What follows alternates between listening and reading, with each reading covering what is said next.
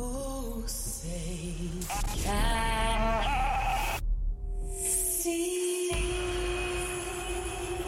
If you're an American and you're professing to be a Christian, well, of course, as American citizens, what we want is accountable leadership. Why don't we throw in a constitution so they know what's in that? Get engaged in the political process. Honest. You, my friend, are part of the problem and not the solution. Compassionate. The church needs to rise. The Monica Matthews Show. Welcome back to the Monica Matthews Show. Happy Tuesday to you, America, and beyond. It is never dull. This is my Holy Week, and I was not going to talk about politics, and there's really only one state in the union that could bring me out to discuss politics on my Holy Week as an Orthodox Christian, and that would be the apple of America's eye, New York. So with me today, I have Mr. Andrew Giuliani, who is running for governor of New York. He would actually be the youngest governor in New York. He's a lifelong New Yorker who he was born and raised in Manhattan. He achieved academic all ACC honors at Duke University before graduating in 2009 and then turning professional in golf, where he won 8 tournaments. And during that time, Andrew interned in finance and real estate at Caprock Capital, Brownstone Investment Group, and Jones Lang LaSalle. In 2016, Andrew volunteered on the Trump campaign and surrogate relations, traveling to the Republican Democrat national conventions in all 3 presidential debates. He then joined the Trump administration as associate director of the Office of Public Liaison in 2017. This is where it gets important to this race and very interesting. In 2019, he was promoted to special assistant to the president. His role consisted of working with high-level business leaders and CEOs to help President Trump and his cabinet secretaries craft policy, specifically including the 2017 tax cuts, the deregulation of businesses of all sizes, and was proud of his work on the opioid task force. In his final year at the White House, Andrew was directly involved with several initiatives that saved millions of American jobs amid the coronavirus pandemic. He collaborated with the Department of Treasury and business leaders to craft the Paycheck Protection Act, or program rather, and worked to vet and shape President Trump's Great American Reopening Committee. Without further ado, Andrew Giuliani, welcome to my show, sir. Thank you for being with us. Monica, thank you very much for having me. And you mentioned before we'd be the youngest governor in the history of New York. Well, we'd surpass a guy by a couple of months. You might have heard of him, Teddy Roosevelt. So we'd be in good company. Yes, you would. All right. Well, let's get rolling on this. Tell me why, other than the obvious for me, why are you running for governor? I'm running for governor simply because I see what's happening to my state, a state that leads the country in out-migration, a state that is, honestly, from a crime perspective over the last 3 years, if you look at bail reform and what it's done to this state, crime has doubled across this state over the last 3 years. A state that's the highest tax state in the country. I should say we compete with California to be the highest tax state. It's not a good competition to be in. It feels like we're competing with Venezuela, actually. Right. I think we should probably compete more with the likes of Florida and Texas and Tennessee from that regard. And also a state that believes in telling Americans what they should do regarding the vaccines, regarding masks and all that. I find that to be completely unacceptable, un-American. And it's why I decided to run to save this state. I've had a couple of really good role models in my life. You mentioned the gentleman that I work for, Donald J. Trump, for 4 years, and I've known for over 25 years. But there's another handsome guy named Giuliani who ran the city pretty darn well in the late 90s and was able to turn around what many called the rotting apple and making it the safest city in the country. We intend to do that, and I intend to do that with this state. Yeah, you come by it honestly, is what I said as we were waiting for you. Here's one reason why you would have my vote if I lived in New York. You ready? There's a publication that says that according to a straw poll last summer, you garnered no votes from the state Republican leadership. I'm like, hallelujah, my kind of candidate. I love it. You know, Monica, what I could tell you is, and we're in the midst of a primary right now, every single poll that has been done, and I know we got to be weary of polls, but every single independent poll that has been conducted, so a poll not conducted by me or not conducted by any of my opponents, all 8 of them have me winning this race, including most by double digits. The exciting thing about this is we just went through a petition process. We had over 25,000 New Yorkers sign their name on the line wanting us to be on the ballot. But what your point you're making is absolutely right. One of the other candidates in the race, Congressman Zeldin, he is an owned politician. He is owned by the party establishment. What you're going to get in an Andrew Giuliani is somebody who is not owned by anybody, who understands that their bosses is not a party leader or two, but the 19.5 million New Yorkers. And I intend to drain the Albany swamp the way that Donald Trump drained the Washington swamp. I intend to come in and not tweak things, but bring a wrecking ball to Albany. Yeah, amen to that. So let me ask you something, Andrew. I need you to help me, my audience, and the people in my Twitter space right now.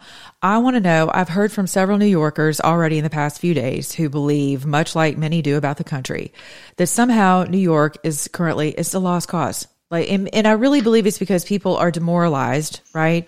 And I got to tell you, I was shocked to hear that Cuomo, of all people, touting in a church, nevertheless, quote, God is not finished with me yet. And I'm thinking, you're damn right he's not, But, I'm thinking, what about all these dead seniors that we've had, the way he handled investigations shrouded in corruption? I mean, it's a mess. Do New Yorkers really want that type of leadership moving forward? Well, unfortunately, it's just 4 governors in a row in New York who have been embroiled in scandal. I mean, remember Eliot Spitzer? It started with Eliot Spitzer and everything that he went through regarding his sex scandal.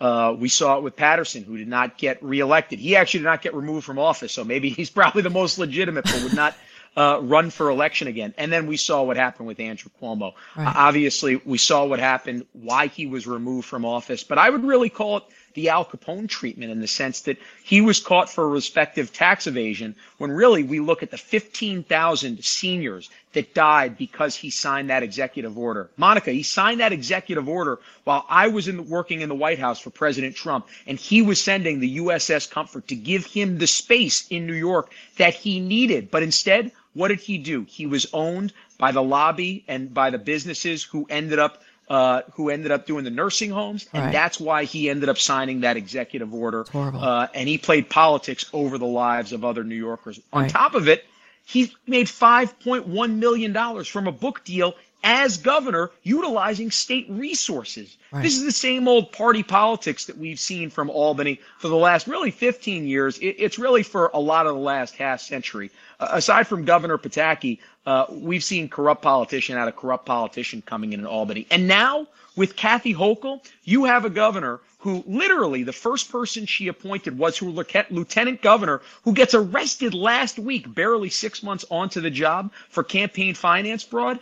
And on top of that, she approves a Buffalo Bills stadium. And you can't make this up, Monica. Right. Her husband is profiting from this deal, literally is profiting from the deal that she ends up approving right here. I know this is just typical of Democratic politics, but when is the mainstream media, the leftists, the Pravda media, going to wake up and actually report on this stuff? It's honestly one of the reasons why I'm running, and it's one of the main reasons that gets me going every single day, because I just can't have my state like this. I love it. Okay, so you are running on school choice, crime reduction, economic development. Before we get over to our Twitter folks who have got some questions for you already, talk to me about economic development. So I know that, over half of your restaurants have left the entire state, right? You've got a crime wave that's through the roof. We could talk about that in a minute, but how are you going to turn this around? Like, what are your proposals? What are your policy changes with regard to economic development? Well, I think from an economic standpoint, I mentioned taxes before. Right. Look, that's going to take legislative, and that's going to take utilizing our bully pulpit as governor to work through a state senate and a state assembly. So we're going to start working on that on day one. But what I can deliver as governor on day one is very similar to what Donald Trump was able to deliver for the United States of America. And one of the things that I worked on in the White House was actually his regulatory agenda with the Office of Management and Budget. I'm going to take that same approach to New York. We are one of the most over-regulated states in the country. And New Yorkers and Americans really got a good look at it during the pandemic and all the emergency regulations that were put in place, which choked so many of our small businesses, including our restaurants, like you mentioned, Monica. Right. So for me, this is going to be a cutting the red tape agenda from day one. Donald Trump made the pledge that for every regulation he'd sign into law, he'd cut 2. That number was over 8-1 by the time he walked out of office. And that was why we saw such great economic revitalization and one of the lowest unemployment rates in the history of the United States of America in the beginning of 2020. I also will make the pledge that for every regulation we sign into law, I will cut 2. Excellent. So, okay, let's move over to education. I was pleasantly surprised to see that you're talking about school choice, right? That's one of your issues. School choice. Yep. Absolutely. Okay. It's so important all around New York State. It is. So explain to me what your issues with that you all have as New Yorkers, because I know what our issues are here and I know what the left talking points are about school choice, but you guys have school choice all over the place, from, homeschooling to school pods to charter schools. There's a multitude of choices for New Yorkers. So what is the political hang up? Well, I would look at it this way, right? I want to create a tax voucher program so that way New Yorkers can actually we have some of the highest property tax dollars in the country in our counties in New York. I want to make sure that parents have the option, have the dollars in hand, so that way if their public school is not performing for them, they can take those tax dollars and spend it on a parochial school. If they're Jewish, on a yeshiva school or a private school, or like you mentioned, a homeschool or a pod. Because the truth is, what's the best way to make sure that we are raising the standard in New York? It's creating competition. Unfortunately, what we've seen in too many of the public schools in the urban areas in New York, including New York City, Albany, Rochester, Buffalo, is a public school system that is specifically run by the unions without care for how students are performing. And unfortunately, what we see with Democratic politicians in Hochul's most recent budget, she's given over $32 billion to the teachers union. By the way, just for complete perspective on this, New York's budget, $220 billion.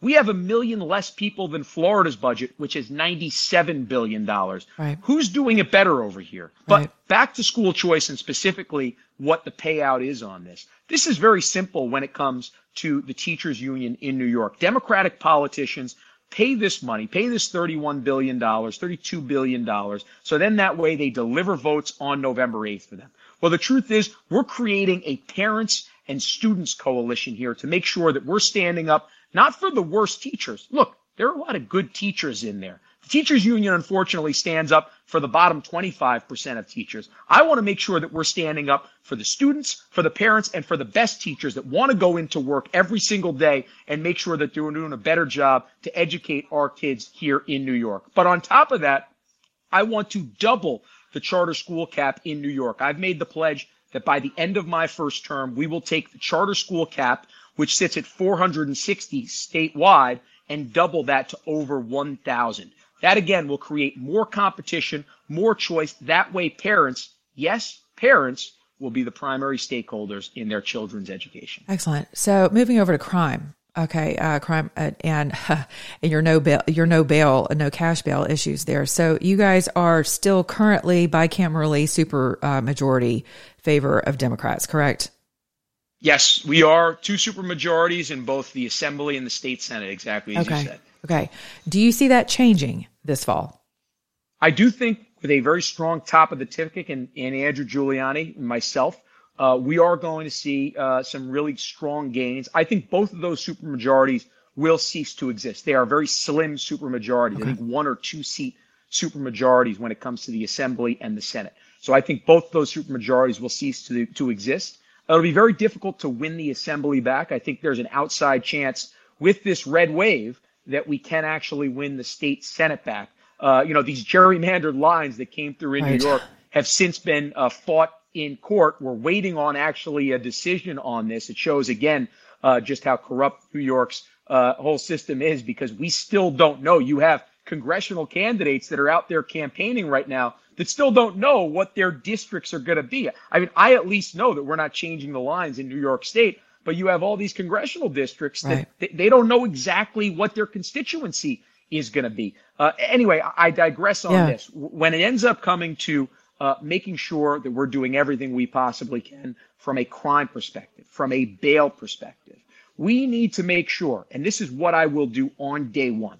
I will have a meeting with the Speaker of the Assembly and the head of the state Senate and tell them very simply, we have a budget negotiation coming up. My number one priority is making sure that we completely eliminate bail reform because it has caused so many New Yorkers their lives and it's caused their welfare here in New York. If they do not actually take that off the table, then I will make sure that their top three priorities will not be funded in our budget negotiations. It's as simple as possible. It's the number one thing that any good governor will do for New York. Whether they are a Republican or a Democrat, they're going to take an approach that is called the Giuliani playbook. And we need to make sure that the Senate and the state assembly and all New Yorkers understand that this is the number one priority when it comes to a governor. Because the truth is, as important as school is, as important as our mandates are, these are extremely important issues. It's tough to say that it is not the most important issue. When it comes to tax cuts, guess what? You need to get to school safely. You need to get to your job safely where you pay your taxes. You need to get to the restaurant that's not going to allow you in without identification safely right here. So the most important thing is making sure New Yorkers are safety. And then everything else, nearly as important, comes right after that. Yeah, amen to that. I was telling a brief story before you joined us about my love affair with New York, and I am a singer. And I cut my teeth in Harlem at the Apollo. And I rubbed the little tree stump and all that. And just the good old days of how much New York actually shaped my life as an artist, as a young person, hopes and dreams. I mean, it's the melting pot. I mean, it is the lifeblood, at least it has been culturally for this country. So for me personally, I have an attachment to New York, and I'm very grieved that I no longer want to visit your state. I'll be very candid with you, and many people don't. And primarily New York City, right, which is where I've done a lot of business. I've had a lot of fun. I've had a lot of experiences with my family during the holidays. I have loved the people of New York, solid, hardworking, just very candid. I love the candor of New Yorkers. And so my eyes are on New York because, Andrew, I tell people, and hopefully you are parroting this as you are campaigning, that while politics are, yes, local in theory, now we know from the Democrats' perspective, it is not. It is global. What happens in New York happens to the rest of the country. It happens to the rest of the globe, I think, as we can see with Ukraine. Some people have a hard time making that connection. But would you agree that what happens in New York definitely has a trickle out, trickle over, and trickle down effect to the rest of the nation? Well, call me a typical New Yorker where I think everything runs right through New York, but I would absolutely agree with you, Monica, on this one. This goes back to the Dutch West Indies Company being a trading post on the southern tip of Manhattan here in the 17th century. It goes back to the Erie Canal, really connecting the world to the rest of the United States of America through New York here. So New York has an integral place in the United States of America, whether you love it, whether you hate it, whether you have a connection where you've grown up here like me, where you've lived here and cut your chops here. Yep. Maybe it's just a matter of you watch a Christmas movie every single year that has New York in it there. There is a connection that every single American, and I think almost every single every single person around the globe has to New York. And that's why it's so important. Yeah. But to your point, and this is a little bit in terms of the inside baseball and what we're looking at, we obviously are expecting a massive red wave coming here on November 8th. It's on me to make sure that red wave continues here up into New York. I think our race is going to be very similar in looking at the models to two races last year that I think most of your viewers paid close attention to, the Virginia and New Jersey gubernatorial races. Obviously, the Virginia, Youngkin won close, and in New Jersey, Chitterelli lost very closely as well.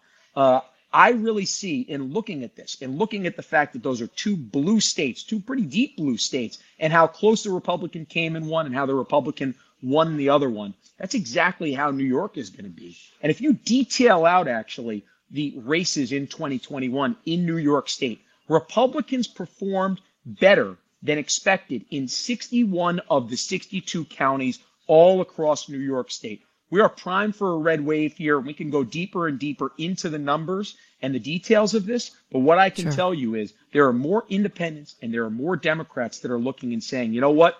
We need a change in New York and we need it now. Yeah, amen to that. All right, let's get to some callers. They've been waiting and they're excited to hear from you. So here we go.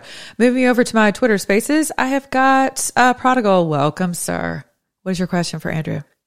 Yeah, I have it's a 3-part question. The first would be, what are you going to do in regards to the number of New York workers that were fired because of the vaccine mandate?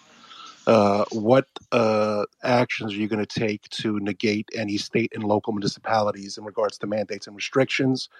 As you've seen with Adams, he's kept masks for toddlers.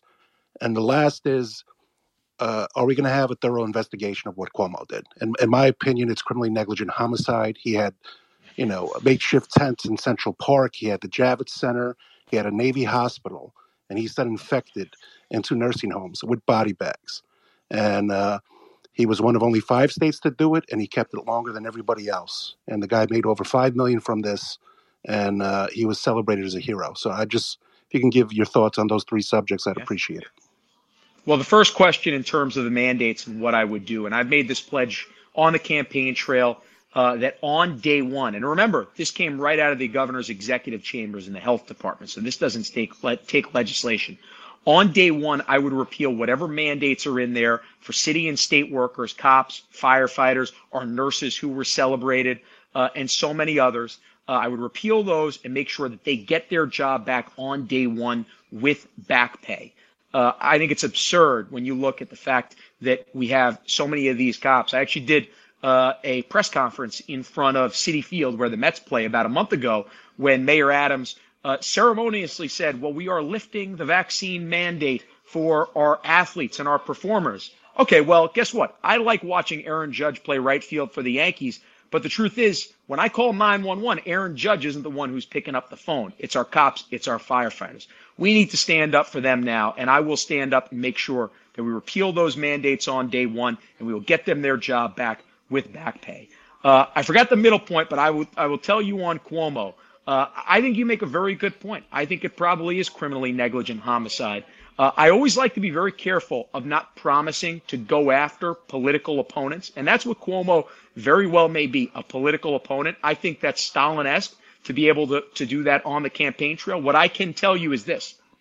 I will clean up corruption in Albany. That is the number one thing that I will do, and I will make sure that my team looks back and examines fairly whether or not, and this is Republican or Democrat, we're calling this out on the Republican side right now and fraud that we're seeing and the fact that we have 2 convicted felons that's actually running election integrity for one of my opponents. Think about that. So we're going to look through whether you're Republican or Democrat. If you've done something illegal in this state, you're going to be held account for. So I think that's so important. Now, the second point, for some reason, I forgot. I was so passionate about points 1 and 3. I'll probably be just as passionate for point 2, but I forgot what point 2 Prodigal, was. What was point 2? You sort of addressed it in point 1, overriding local municipalities' mandates, Adams with his toddler masking, etc. Right.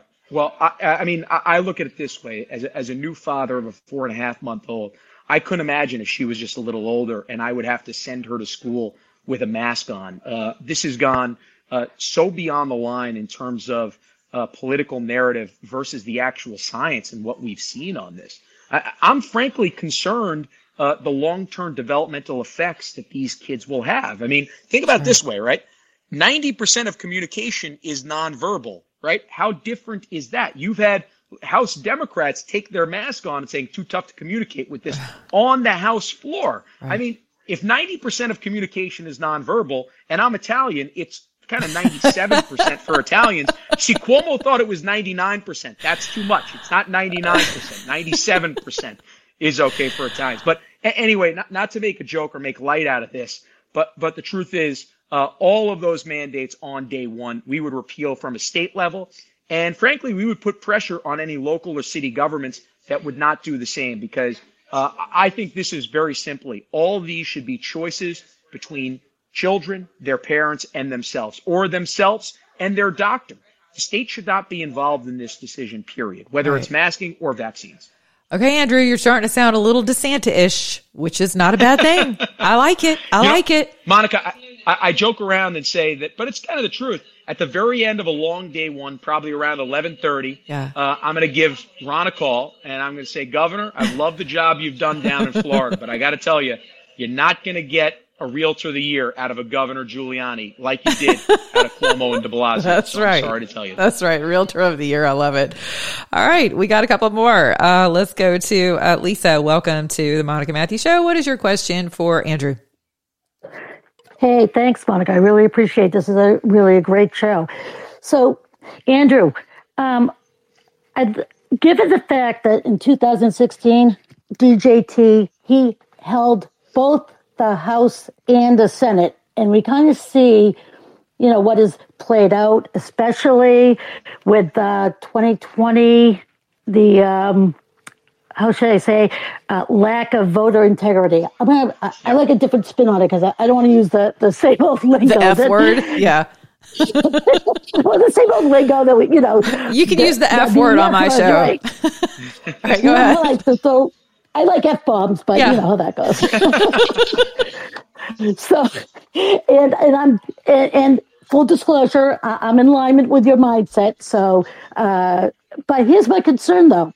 So, given those facts, right? So you said that, Donald Trump drained the swamp. I'm just going to tell you right now, he did not drain the swamp. I'm just thinking, would you reconsider, characterizing that particular statement? And you said that you would do exactly the same thing he would do. So I'm thinking, please tell me you have a different strategy. Well, I think we have a little bit of a different altered strategy from election integrity. And it's another Giuliani I know pretty well who took over the legal team on November 5th and did everything that he could to expose the fraud that happened. I mean, look, I read through over 200 of those affidavits, and I think if Rudy Giuliani was running the legal team and election team from May, I think that a lot of that stuff would not have happened. We unfortunately lost the election in April and May of 2020 when those state legislatures were able to pass these emergency orders, which made it far easier for unsolicited voters right there. So look, I would say this. I stand by President Trump. I think he did a very good job in taking the initial steps in draining the Washington swamp. Was the job completed? No. He needed another 4 years, probably another 8 years. Another 8, in order to do that. This is something that, and honestly, look, I've lived my life in politics. It's terrible. I hate career politicians. I hop in the shower and I try to get the filth off and it never comes off. So it's a terrible thing to live your life in politics. But the truth is, I've seen the best of it. What I can tell you is this. He took his best shot at it, and he would take his best shot at it again. I think we all came in there probably, and this is somebody who lived their life in politics, a little bit naive in terms of we thought maybe more of the Republicans were going to be amenable to our message. We didn't realize just how many Republicans were out to get us. And I think, we started realizing that probably more toward the middle of the administration, maybe like 2018 to 2019 or so. Sure. By then, some damage had been done, and we started to kind of work through that. And I know the president started to, but I think he would take a very different tact as he was president. I think I've learned a lot from what the president was able to do, and then some of the things that, from election integrity standpoint, were put in place by Democrats and Democrat state legislatures and squishy Republicans in some of these swing states. And I think it will certainly allow us to constructively put together this plan as we look forward to November 8th, 2022. I can tell you we already have somewhat of a plan together on this. I don't want to tell everybody exactly what we're going to do because I don't want to lay it out for Democrats, specifically. But we do have a plan that we've learned from the 1993 mayoral election already to the 2020 election. So what I would say is this. I am proud of the work that President Trump has done and started. I think he has unfinished business and unfinished work to do in order to continue to drain that Washington swamp. Yeah, amen to that. And to further your point and to back up to my earlier point, anyone your Republican establishment is going to champion is someone you should absolutely run from. That's just my humble opinion, right? Because those are the same people who assisted with the heist of 2020. I can say it. It's my show. So that's how I see it. That's how most of my followers see it. And so I agree with you. And thank you so much for being candid about the naivete that I think a lot of people have used that as an accusation, as if President Trump and his cabinet should have come into the position with any other understanding as someone who was not a career politician, a career politico, if you will. And that when you come in, you're thinking, hey man, like we got a country to rebuild. What are we doing? And we say we hold the same R next to our names and, what are we doing? Only to discover that the majority of the swamp, to be quite honest with you, is made up of Republicans who understand how to maneuver in careers. So thank you for being candid about that. A couple more callers and we're going to let you run. I know you've got a busy day, but I've got Suzanne. Suzanne, welcome. Monica. Hey there. What's your question for Andrew? Or comment or concern? Constitutional carry in New York State. Since the citizens are getting run over with crime, I think they should be allowed to protect themselves. Yeah, I would say looking at the SAFE Act, which was passed in New York, think about this approach. And this is kind of what the approach that New York politicians have taken over the last 10 years. They're going after our Second Amendment rights and legal gun owners' rights to carry while defunding the police. Now, of all the things that defunding the police is, right, we know it's Marxist. It's self-admittedly Marxist by the founders of defunding the police. But what is one of the main things that makes it difficult to do? It makes it difficult to have cops go in to the worst areas in New York and actually get the illegal guns out of the hands of so many of these gangbangers. Right. So they are actually defunding the police, making it easier for gangs to carry, while actually putting in something like the SAFE Act in New York, which is making it far more difficult to even get legal gun permits. I mean, we can debate the constitutionality of gun permitting even, but they're making it so impossible to get gun permits that basically we're going to a place where it's going to be very easy for those who end up illegally wanting to carry guns for the wrong reasons, aka gang members, while it's going to be that much tougher for those who literally are legal, good Second Amendment gun owners in there for the right reasons that understand the U.S. Constitution, making it tougher for them. So I look at that and I say we absolutely need to address that, and that's certainly a priority for me in my first term. Excellent. All right, we've got one more. We have Abolish Hypocrisy. How are you? Welcome to my show. Thank you, Monica, and thank you, Andrew, for joining this space. I've seen this constant push by pretty much one party since 2018 to push federal legislation to label people that disagree with their party to call them domestic terrorists, while specifically and intentionally excluding groups like Antifa and BLM.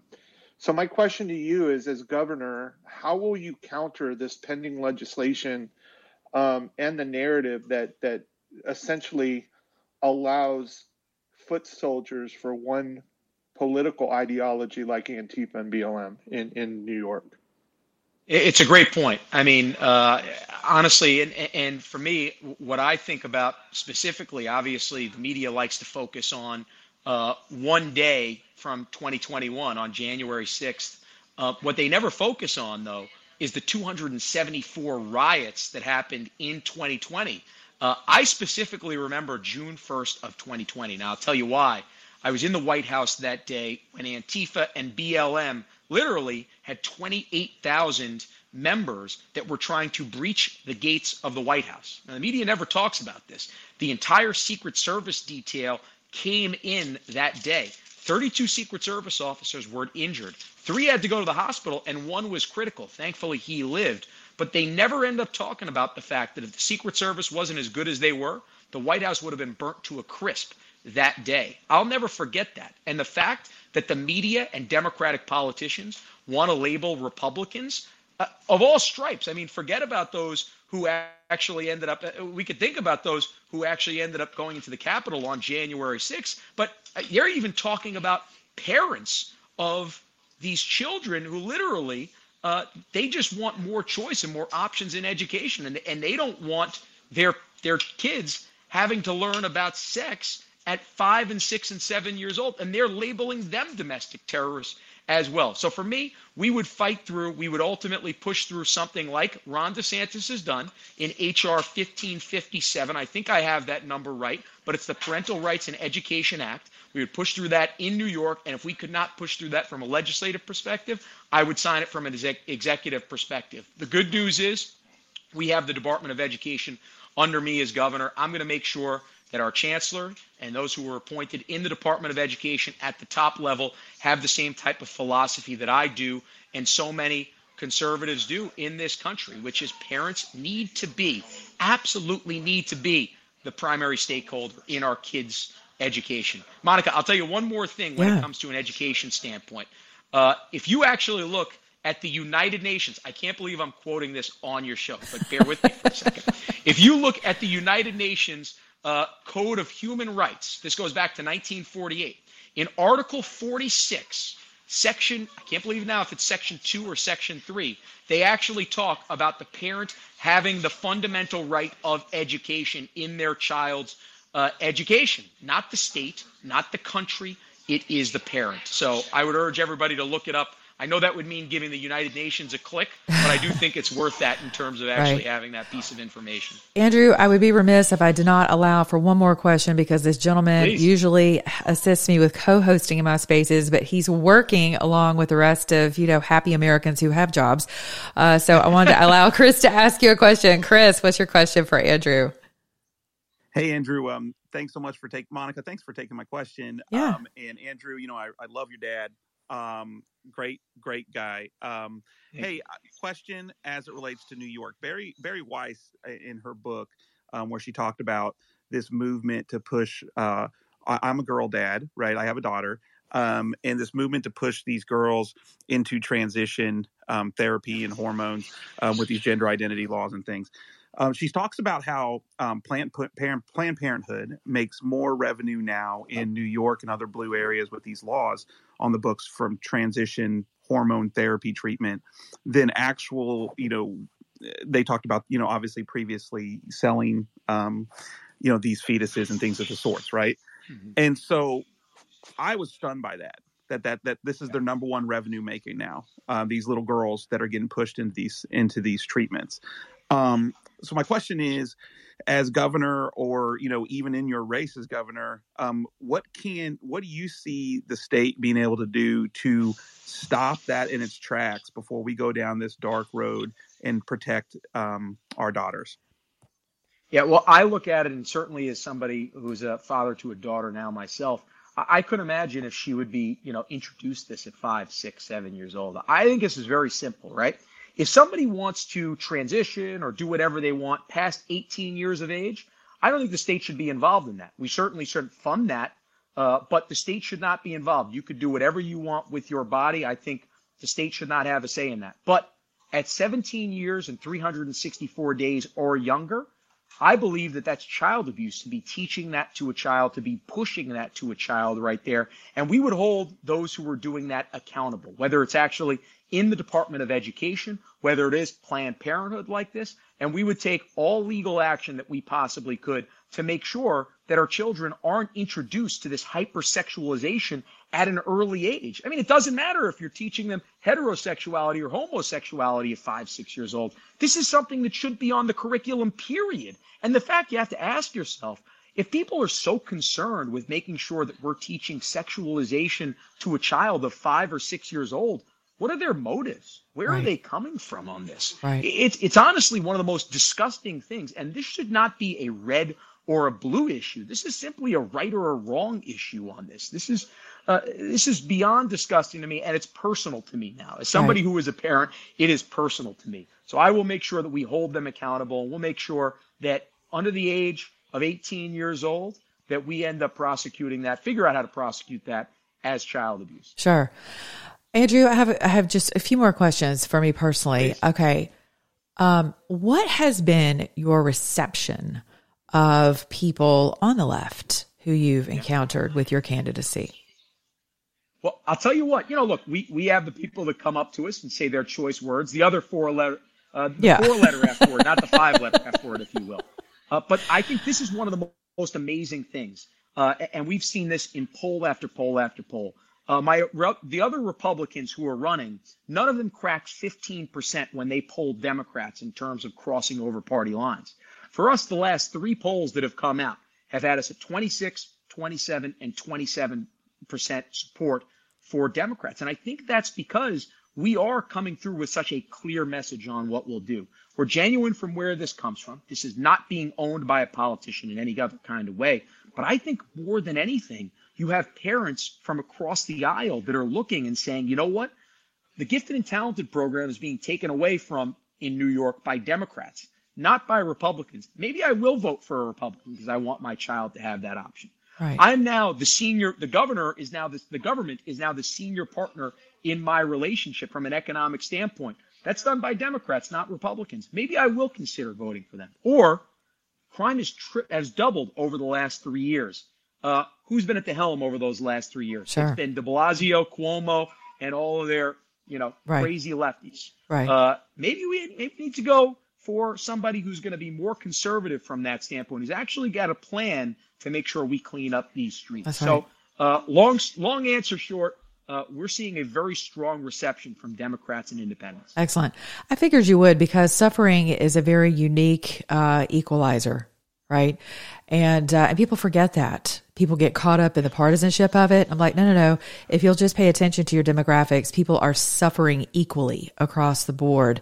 And so, and if you were ever going to tug on someone's emotions, you would certainly start with their pocketbook and their children, for sure. So that's good to know that people are awakening to. That's why I wanted to ask you that, because I'm curious, and I ask all candidates that. What has been your reception? Are you, in fact, reaching across that aisle? Because people use that as a selling point and campaign mailer, but ultimately they end up preaching to their own choirs and their own boring, pearl-clutching Republican, silos. And those days, I think we have a prime opportunity to actually do what we say we want to do, which is poach from the left and actually bring people together in this nation, which is really what we need to do, not just a campaign talking point. My final question for you, sir, is what was your father's reception to your announcement? Hey, well, I'll tell you what. Hold on. We might have him in the room over here. No way. 1 second. So, hey, they're asking what your reception to my announcement was. Do you want to come and answer the question? That's like a Giuliani BOGO. Yes. This is live, right? We can have a This is totally live. Come on. Exactly.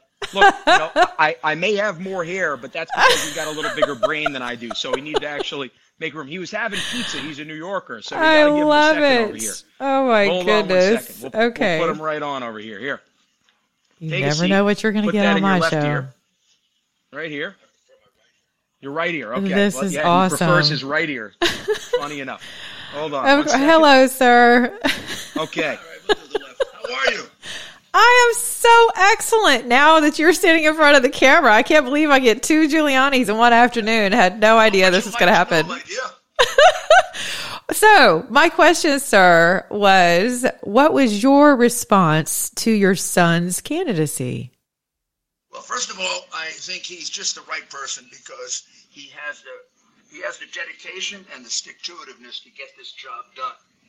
A lot of these people, not all of them, but particularly Zeldin, is sort of a typical Albany politician. He's going to make promises. He's not going to do it. We see that with his statement that Cuomo would have made a great president. Come on. And then we saw it in what they did with the challenges today. I mean, that was a totally fraudulent process. The last thing we need are Republicans that act like Democrats. Right. And they file like 2,000, 3,000 false statements to try to get somebody off the ballot. So Andrew he's a non-politician. He doesn't operate like a politician. Politicians operate by telling you what you want to hear, then not doing it. The way, like, say, Mayor Adams did when he was running. I'm going to crack down on crime. But all of a sudden, there's 40% more crime since he's been in office. Right. Andrew will do exactly what he says. On day one, I have no doubt, he will fire Brandt. And he will immediately start working endlessly and obsessively on getting bail reform changed. That's the way he is, and that's why I support him. It's not just because he's my son, because I love this state, I love this city. I want to see it reformed, I want to see it changed, and I have great confidence that he is the one person that can really do it. He'll actually get it done. Sure. Well, he certainly has that in his bloodline, sir, as most people know you by your history. Personality, I mean, he's always been like that. Yeah. Excellent. Excellent. Well, yes. And I, some people would say that, well, how could that be true that Andrew is not a lifetime or career politician because he was raised by politicians? But I think that's actually, a plus, a feather in his cap, if you will, to have seen how someone such as yourself brought the city of New York from complete ruin, to a place where we could actually come and enjoy our, our nation's apple, right, if you will. Sure. I mean, the idea of are you experienced, not experienced?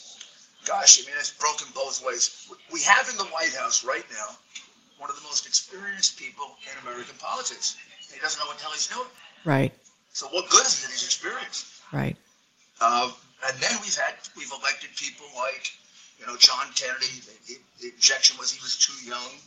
Turned out to be a very good president. Pretty close to the same age as Teddy Roosevelt when Teddy Roosevelt was elected governor of the state. Right. He was one of our great governors, one of our great presidents. Thomas Jefferson wrote the Declaration of Independence at 27 years old. I mean, people develop differently. They're ready for challenges at different ages. He should be evaluated based on what he's saying. Right. Do people agree with it? And do they have the confidence that he'll carry it out? That's right. That's right. Let me ask you something while I have you in the hot seat, Mr. Giuliani. So do you think we will actually see a red wave across the country in the midterms? Or do we have misplaced hope in that? Where are we? Like you just mentioned, the person residing or taking up space in the White House or in front of the green screen or whatever he's doing. Something went wrong with the transmission. Oh, here? I'm not able to hear you. Uh-oh. That would be on Andrew's side. I'll let Andrew figure that out. Well, we'll have to. Okay. So we're having trouble with the audio over here. Okay. It must have been the Democrats that finally came in. They heard that. They heard that five-letter F word. Exactly. But we really look forward to being with you. Thank you, Monica. So much. And I look forward to doing it again here soon. I'd love to do an interview with you again. Oh, that'd be great. I would love that, sir. Absolutely. And thank you for making the time. Yeah. Yes. Okay. The part Excellent. that I could hear was great. Okay. Thank you, Monica. Thank you, Andrew. We look forward to having you back. And Mr. Giuliani Sr., we would love to have you as well. Thank you both very much. And God bless your efforts. Okay, gosh. Wow. That was hilarious. So you never know what you're going to get on my show, ever. I've had stranger things happen, but I had no idea that Rudy Giuliani would end up on the show today. And that's excellent. We will absolutely invite him back. I'm sure you guys have lots of questions for Mr. Giuliani, but I hope that encourages you guys. I hope that and not even necessarily, you don't have to live in New York, but here's why it encourages me. It encourages me because people are still willing to get into the muck and mire for this country. And if you don't think that politics is just a stench cesspool of muck and mire, I don't know what else is. And so it's not a matter of chew the meat, spit out the bones, pick the better of the two evils. I'm not looking at it like that. As you all know, if you followed me for any length of time, you know that I'm more of a kingdom principle person. And with that, that's exactly how I saw President Trump. And I never wavered from that, to be honest with you. I always knew that God could use whoever he wanted to, and he did. And for whatever reason, we've gone into captivity. But I got to tell you, I think once we come out of captivity, we will be a much better nation for it. And I meant what I said about suffering being the great, I love it, the great equalizer, because it is. It just is. And you military folks know what I'm talking about. When you go to a military town, there's no distinction between the haves and the have-nots. You're very rarely faced with bigotry as it pertains to the residents in everyday community, people living, right? When you're on a battlefield with each other, you're not really concerned about the, social engineering issues of the day, right? You're just trying to make sure that you make it through the battle, and the man next to you, who you're accountable to and for, makes it through that battle. And so I'd like to think that as a nation, that's where we are. And I cannot stress that enough. When I refer to liberals or Democrats as a media personality, I'm referring to other people who are, quote, my equals in my industry, and people who are making horrible policy decisions around the country. I am not referring to my everyday countrymen and women around me who are equally suffering like the rest of us, who equally love their children just like we do, who equally know what biology is, right? Who equally want to be able to prosper and go to the grocery store and not have the threat of being murdered or carjacked. These folks are just like us. And whenever you have kingdom eyes, you're able to see things through those eyes in a way that are nonpartisan. So I want to pour that into you guys, that you too will begin to see things through kingdom eyes, right? Because the partisanship and the national eyes only has gotten us to where we are today, in my humble opinion. So I thank all of you guys in my Twitter space for participating today. That was lovely. I love being able to hear your voices and have you guys chime in. Prodigal Suzanne, all of you guys, thank you very much for chiming in. For those of you who are listening via podcast, I know that you're like, who are all these people? Like, we sound like one big happy family, because kind of we are. Most who are the insomniacs are up at 3 a.m. The people on the left coast are up at 4 a.m. hosting spaces. Again, I keep pushing Twitter Spaces because it's a really cool place for you to go and hear other people's ideas through their own voices, not mine and not people's fingertips, but their actual voices, right? And that's important. That's important to rebuilding this nation. And I believe we're going to be called to rebuild. And so if you can get your head and transcend out of the mayhem down here on the battlefield and get above it and get out of the fray, get that 30 to 50,000 foot kingdom view, your life will be better. Your life will be more peaceful. You will be more apt to make friends with people and acquaintances with people, open dialogue with people you may not otherwise open a dialogue with. And that's what life is all about. It's not just about being an American. That's what life is all about, right? It's righteousness, peace, and joy. It's life more abundant. And we can do that even with $8 gas prices. We have to make adjustments. And in my humble opinion, we have been taken into captivity. But I think that's happening with a very distinct purpose, quite honestly. So speaking of insomnia, ta-da, you knew I was going here, right? Because MyPillow, 66% off, up to Mother's Day is coming up too. So you guys should absolutely bless the socks off of your wives, girlfriends, fiancés, whatever. We love house slippers and robes and new sheets and towels and all that girly stuff. And, if you've been following my tweets at all, I'm getting on to the dudes who love to host people with sour towels and sour clothes and stuff. Time to invest in some new towels. So there you go. MyPillow.com, code Monica. Also, here's my other partnership that I'm very proud of, and that's with Goldco. MonicaMatthews.com/Goldco.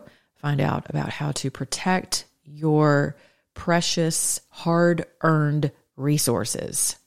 We heard from people yesterday on my show via the spaces who have, written $5,000 checks to the government this year that they didn't write last year. Right? Imagine, I'm talking with people who are having to siphon off from their savings and they're watching the stock market, taking antacids like Tic Tacs and they're on anti-anxiety medication because they don't know what's going to happen to their retirement.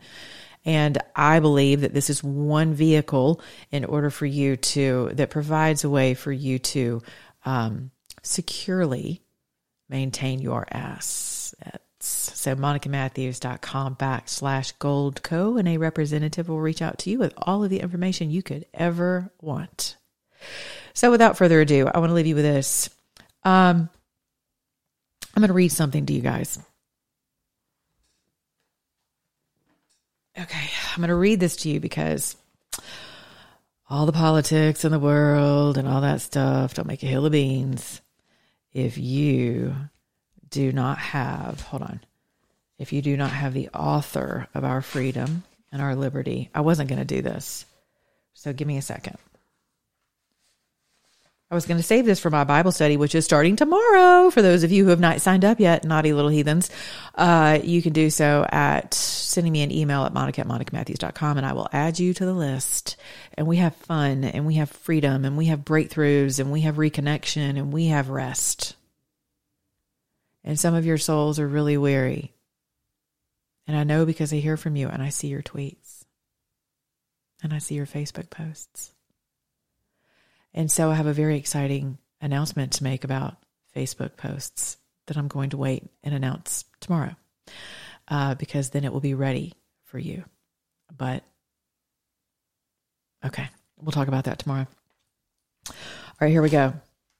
King David was one of the most, as you know, profound kings ever, right? And he was a man after God's own heart. Just like Abraham was a friend to God, David was a man after God's own heart. And David did some pretty messed up stuff, as y'all know, okay? But as we're talking about confidence, those of you who follow me on Twitter, you may have noticed that I tweeted something today. And thank you to Wayne Dupree and Kim Klasick and others who have retweeted that. I appreciate it. Encouraging you all not to ever allow someone else to dictate what your worth is. Whether that's on a professional level or, speaking of worth, I've still got my gold up. Whether that's on a professional level or personal level, don't ever give someone that power, or a national level. Because right now we are the laughing stock, really, of the world. We just are. That's part of the humiliation of going into captivity. In humiliation, you know, if you look at the glass half full, can lead you to humility, which is something our nation could use more of, in my humble opinion. Because God exalts the nation that humbles itself, right? And with all of our trying and all of our might and all of our pride and all of our ingenuity and all of our manipulation of, you know, financial markets based on a fiat that doesn't even really exist. Talked about that yesterday. If you missed that show, you should go back and listen. Humility is something that catches the eyes and the ears and the heart of the God of liberty. And so if we want to emerge from this without being dependent upon the arm of man to ever save us, or a bicameral decision to save us, or partisanship of any nature, or laws and policy to keep us free and to keep us safe and to rebuild the foundations of this country, if we want to subvert all of that frail futility of counting on anything but the God of creation, I think a really good place to start is with humility and placing our confidence in the right place and our worth, right?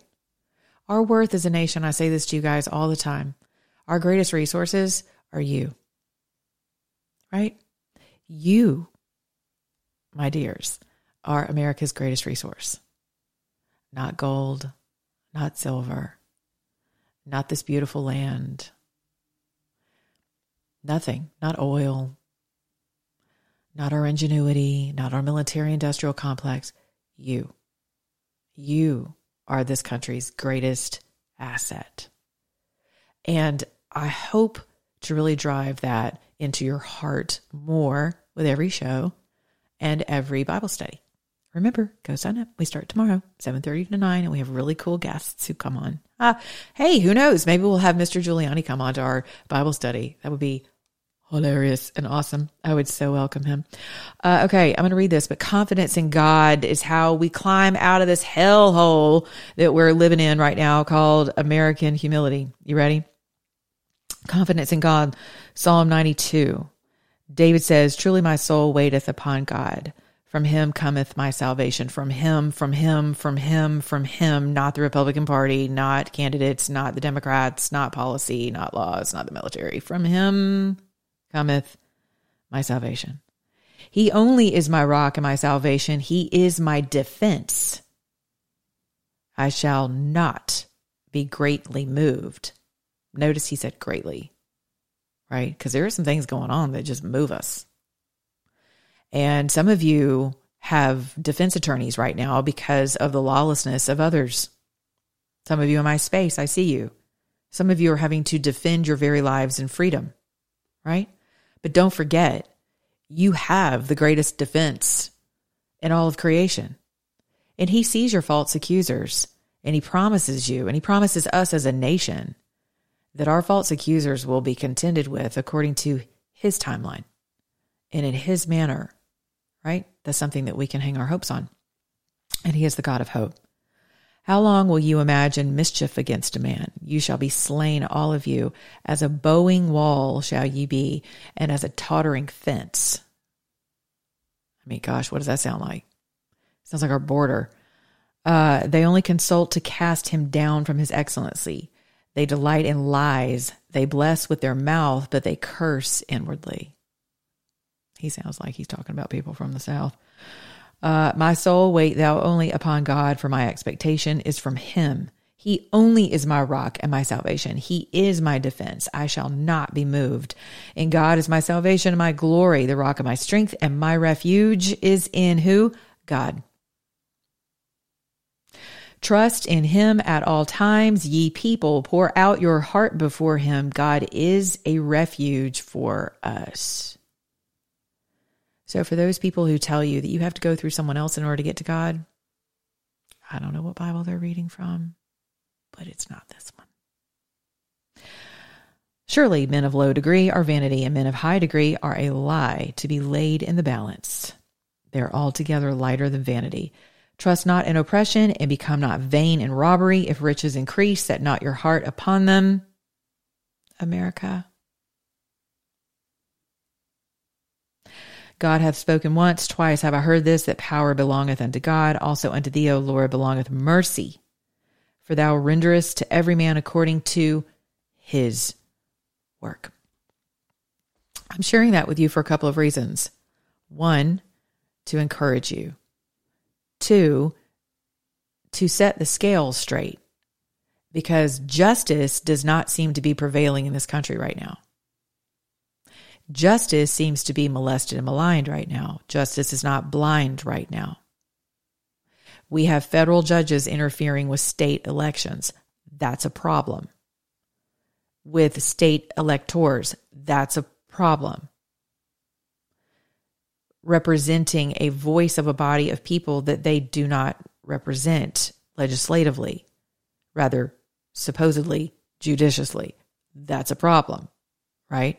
So this word is the rock upon which you can put your confidence whenever you go to rebuild your communities, whenever you're building with the kingdom in mind and not just the United States of America, but you're occupying your territory here in the United States of America as a citizen, as someone who is grateful for this country, grateful for the blood that's been spilled, grateful for due process, grateful for our Constitution, someone who's building upon the foundation that other men and women have died for us to curate while we're here in this dispensation. If you're going to rebuild on that and you don't rebuild with this word, you are building in vain. If we haven't seen that by now, we never will. And you know it. This isn't religion. This is life. This is life more abundantly. And I will never apologize for this word. And I'm not going to add to it. and I'm not going to take away from it. You know why? Because our freedom depends on it. And so does yours. So I want to encourage you. Be encouraged. God sees all. He sees all. And the days of reckoning are right now. The days of judgment are right now. And you see it happening all around. So don't lose heart, even though it appears as though we have lost the nation that we thought we had. And reality sucks sometimes, you guys. But you can't move forward without the proper coordinates of where you are. Right? So it's important to understand where we are so we can move forward. All right, I'm out of here. I love you guys. What an awesome show, right? What a great surprise. I had no idea that both Giulianis would show up today. Thanks, Cam. All right, talk to you guys later. Go follow me everywhere. Subscribe. I have really cool stuff coming up with my new production company. Can't wait to share it with you in the coming days. Be good to your neighbor, beginning with your own mirror. And if you're an American, act like one. I just hope your heart's full.